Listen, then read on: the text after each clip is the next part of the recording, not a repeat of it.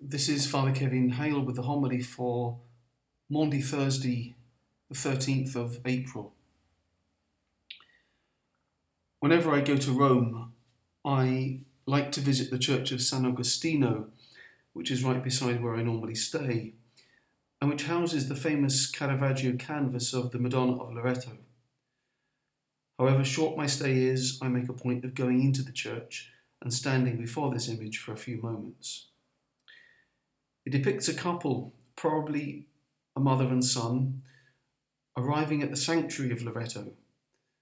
They are the central subjects of the painting, not Mary and the child, who are appearing to them at the doorway of the basilica. It was a radical break with convention on Caravaggio's part. The two kneel on the steps of the church, their bare knees exposed. The man's dirty, naked feet are turned towards the viewer, as though to make a point. In 17th century spirituality, feet represented the poor and the humble. They were referred to as the feet of the church, and to access the feet was to access the poor of the church. Because feet are the lowest and the last part of the human body, they carry the burdens, as do the poor and the humble of the world. They receive the knocks and bumps of life. Yet God has honoured them so much that he willed the greatest heroes of the world to caress and pamper them. Saints like Elizabeth of Hungary and Francis of Assisi lowered themselves at the feet of the poor. And in Caravaggio's Rome, the religious confraternities emulated these examples of service towards pilgrims arriving in the eternal city.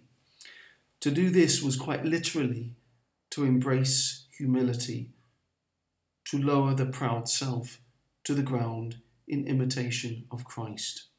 To honour the foot is to honour the lowest part of the human body, and explicitly to humble the self in the sight of God. The night before our Saviour suffered and died for us, he performed this same act, which according to the Gospel of St. John was more important to record than was the institution of the Blessed Eucharist, which the other evangelists do describe in detail. It was a moment full of pathos and so highly charged that St. Peter almost walks out. The message is clear.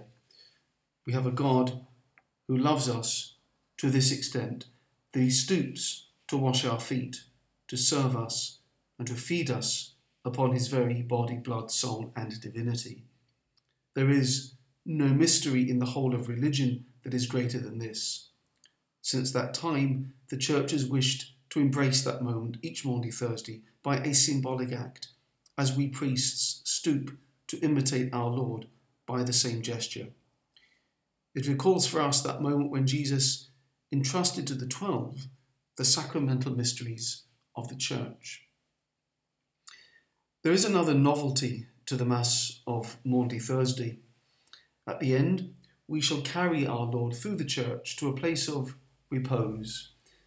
This little procession each year is an important symbol. It marks the moment when Jesus, leaving the upper room, moved across the Kedron Valley to the Garden of Gethsemane to begin his agony. These 3 days of the sacred Triduum make present again the suffering, death and resurrection of the Lord, days which are the culmination of our Lenten observances, the days which give us life and which we relive each year in gratitude. And personally, as a priest, events that you never get used to, and nor should we.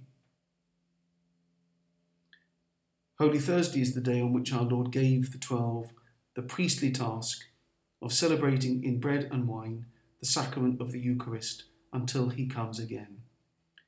The Paschal Lamb and all the sacrifices of the Old Testament are replaced at this moment by the reality of God himself. Thanksgiving and awe are the two attitudes that spontaneously well up within us.